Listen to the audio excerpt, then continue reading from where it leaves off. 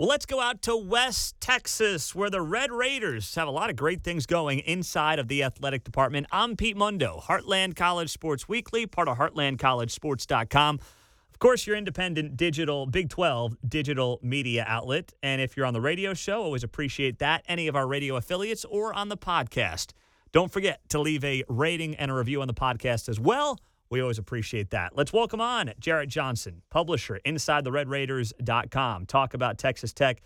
You know, Jarrett, I wanted to bring you on first off to discuss what is happening on the recruiting trail. The fact that Joey McGuire has never been the head coach at a Division I level, hasn't coached a game yet at the D1 level, and he right now has one of the top 2 recruiting classes in the nation, depending on which service you use, is absolutely outstanding.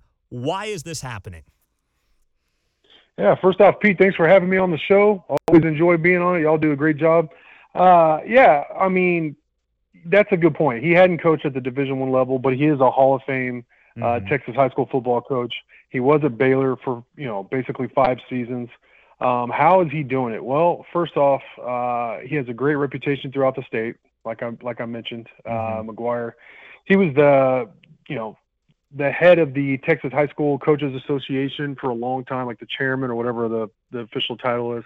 But more than that, almost everybody who's covered Texas high school football in the last 20 years knows Joey McGuire because he's been so open and so available with his time. Even in my case, back when I was at the Fort Worth Star-Telegram, he helped me out with playoff scenarios of all things and a couple other things. Every journalist I know who either covers recruiting or has covered high school football or now college football in Texas, they know Joey McGuire because of that open door policy, and it goes beyond just the cliche. He really goes out of his way to make people feel special. He devotes his time to the little man, the everyman, everybody. And, so people bend over backwards to do him favors. And I think you're seeing high school, well, you are. It's not, I think. You're seeing high school coaches across the state really bend over backwards to send their players, put in a good word with their players and their recruits. Go check out Texas Tech. Wants to get on campus. He does a great job of selling what Texas Tech is, which I think has been a big part of the battle, is just getting people to Lubbock to see what it is out here, not listening to what negative recruiting and stuff like that. And then also he has a really good staff of recruiters, not just his coaches, but certainly his main staff, but his recruiting analysts do a great job. They find people in Louisiana. They find people. There was a kid who came down from Connecticut for a unofficial visit recently, and he picked up an offer. They found him just through recruiting database, and just the numbers match up. They liked his frame and his 40 and all that, and he left Lubbock with his first offer. So they're turning over every stone. They're using all those great relationships that they have throughout Texas, and it's paying off in a big way for Texas Tech. You mentioned they have the number 1 recruiting class according to 24/7 Sports, which we're a part of that network. Yep. So that's what I go with generally. But there's a lot that goes into it for sure. Absolutely. Jarrett Johnson's our guest here on HeartlandCollegeSports.com. So, Jarrett, you guys have the spring game out there at Texas Tech this weekend. And, for me, the intrigue, and I think for most people, is what do we have going at the quarterback? Is Shough going to be the guy this year after getting injured last year? I mean, this is a guy for people who weren't following at this time last year when those way too early NFL mock drafts were happening for 2022. People talked about Shough being a guy that could be a first-round NFL draft pick if he really knocked it out of the park at Texas Tech. That obviously didn't happen for him. So what are the expectations for him and that position in general in terms of what Joey McGuire is looking for at quarterback? Yeah, and talking with Coach McGuire on several occasions about the quarterback position, he feels like they have one of, if not the best quarterback rooms in the country. And at first that sounds like perhaps an exaggeration or somebody just bragging on his players, but like you mentioned, Tyler Shough, he's 6'5", 225, has a good arm as you're going to see. He can run a little bit. And then Donovan Smith, another big dude, 6'5", 230. He's just a tank, very athletic, has a good arm. He won those games against Iowa State and the bowl game against Mississippi State last year.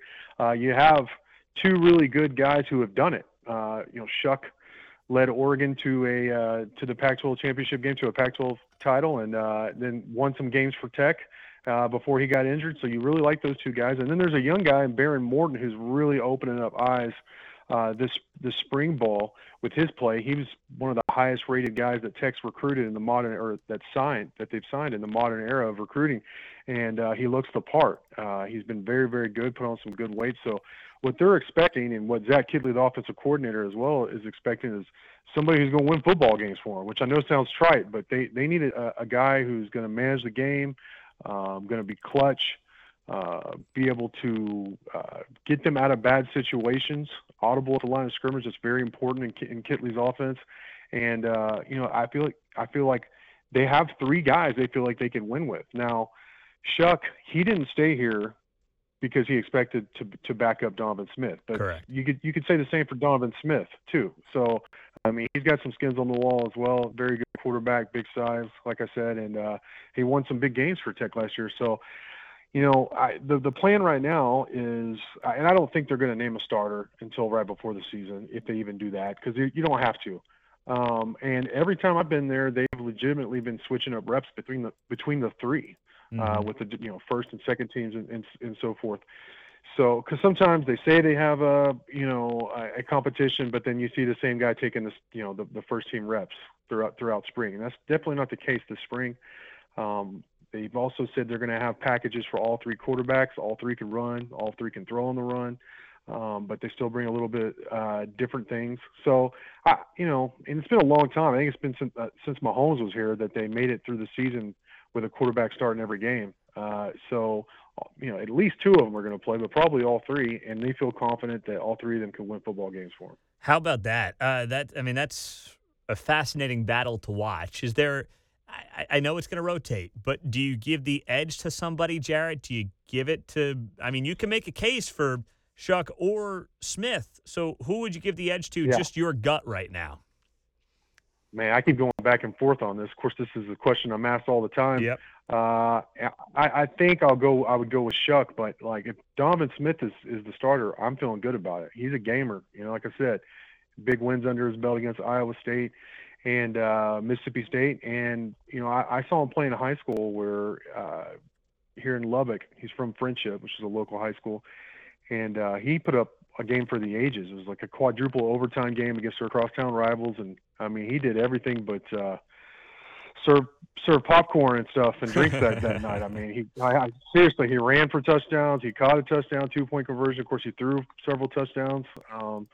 Guy's just a really good, talented football player. So I really wouldn't be surprised. Now, Shuck has the strongest arm, I believe, out of the three, but Morton has the quickest release. So, all three are really good. I get why Joey McGuire likes all threes, but if I had to say, gun to my head, I'm going to say Tyler Shuck. Interesting stuff. Very good. Jarrett Johnson, Inside the Red Raiders, joining us here on the show. All right, let's talk little hoops. Mark Adams gets a new contract as we expected. Well-deserved. People have to be incredibly happy with what he's done, taking over the program from Chris Beard. So what's next for an encore after Mark Adams exceeds expectations in year one? Well, expectations are still really high. They're higher now than they were before. Yep. But there's going to be, I think, pretty high roster turnover. I mean, they lost a lot of seniors, a lot of super seniors. But then you got McCullough testing NBA waters, and even if he comes back to college, will he stay at Tech? T.J. Shannon said he was gone, but then there's some rumblings that maybe he might come back to Texas Tech. Kevin O'Banner is a guy that they really need to come back. He averaged a double-double in the last two tournaments, first for Oral Robertson and this past one for Tech. A very good player, would really help, obviously, on the interior. Then you got to see what they do. They're in like the top four of like a dozen different portal recruits right now. So there's a lot going on in terms of the roster makeover. They just added Al Pinkins, an assistant coach who was at Florida, but he had been at Tech before under Chris Beard, working with Mark Adams. He's a very good recruiter, very good coach, so that helps.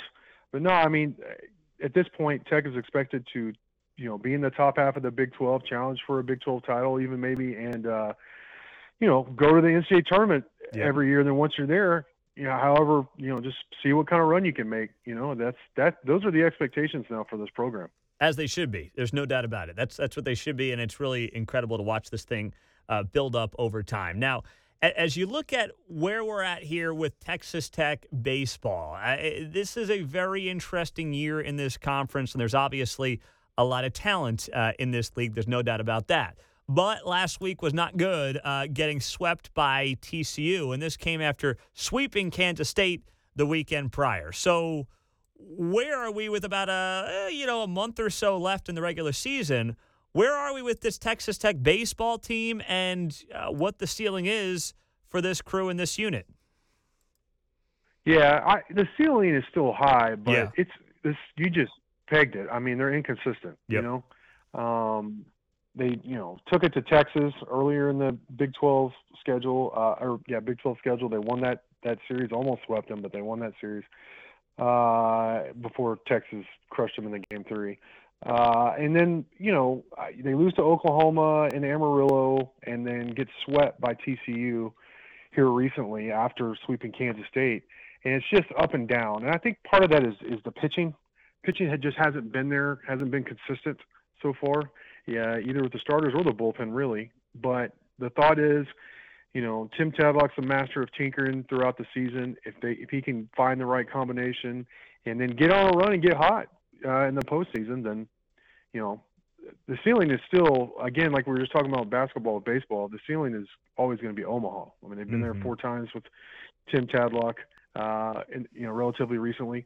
So that's fair or not. Those are the expectations.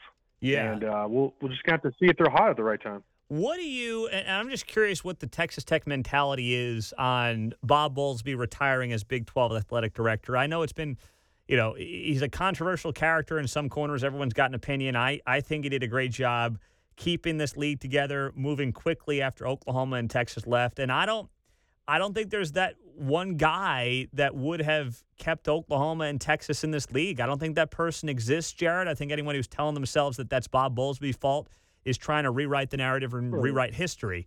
But what do you think in terms of this position, where the league goes? Does Kirby Hokut's name come up at all for a job like this? Or what's the conversation out in Lubbock around that?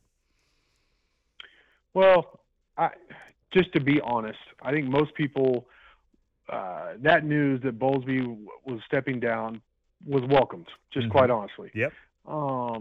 I think you could say, this is just speculation, but that's probably the case around the conference. He'd been there, held that position for a long time. The Big 12 hadn't necessarily had a smooth several years, with losing several schools. So I think whether fair or not, I mean, the head guy takes the blame, no matter the organization, whether it's the president of the United States or the commissioner of the Big 12. So nobody shed a tear is the best way to say it in terms of the fact, the news came down that Bowlesby is stepping down. Now, in terms of Kirby Hocutt, I think he's already been in a leadership position, like you mentioned, in terms of this transition with Oklahoma and UT leaving. I think it caught everybody by surprise. Anybody who said I saw that coming, I think is probably lying to you, when the news came out, including Bowlesby, which I think is part of the criticism. Again, fair or not, but I have seen that and heard that. Yeah, I think Hocutt is well suited. Does he want the job? Has he expressed interest? Do you know if he wants the job? I don't think he would publicly express interest until he took the job. Quite honestly.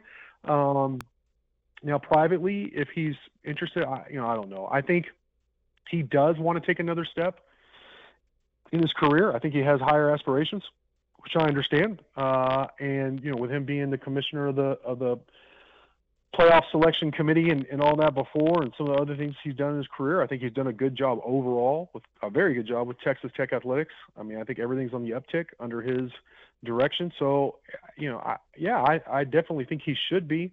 I don't know for sure that he is a candidate, but I wouldn't be surprised at all if he ended up being the Big 12 commissioner. Yeah. Jarrett Johnson does a great job inside the RedRaiders.com. Be sure to check him out there. Exciting times right now. A lot of optimism around Texas Tech athletics. So great stuff happening over there. Jarrett, great to have you on the show, man. Thanks for being here. Hey, anytime. Thanks for having me, Pete. Love having on Jarrett Johnson inside the Red Raiders. Hey, before you go anywhere, rate, review, subscribe. It takes you a minute, and I'm sending you a free Heartland College Sports koozie. When you leave me a rating and a review, hit that subscribe button and send me a screenshot of your rating and review to Pete Mundo, MUNDO, at heartlandcollegesports.com. So appreciate you guys. Have a great day. We'll talk to you soon.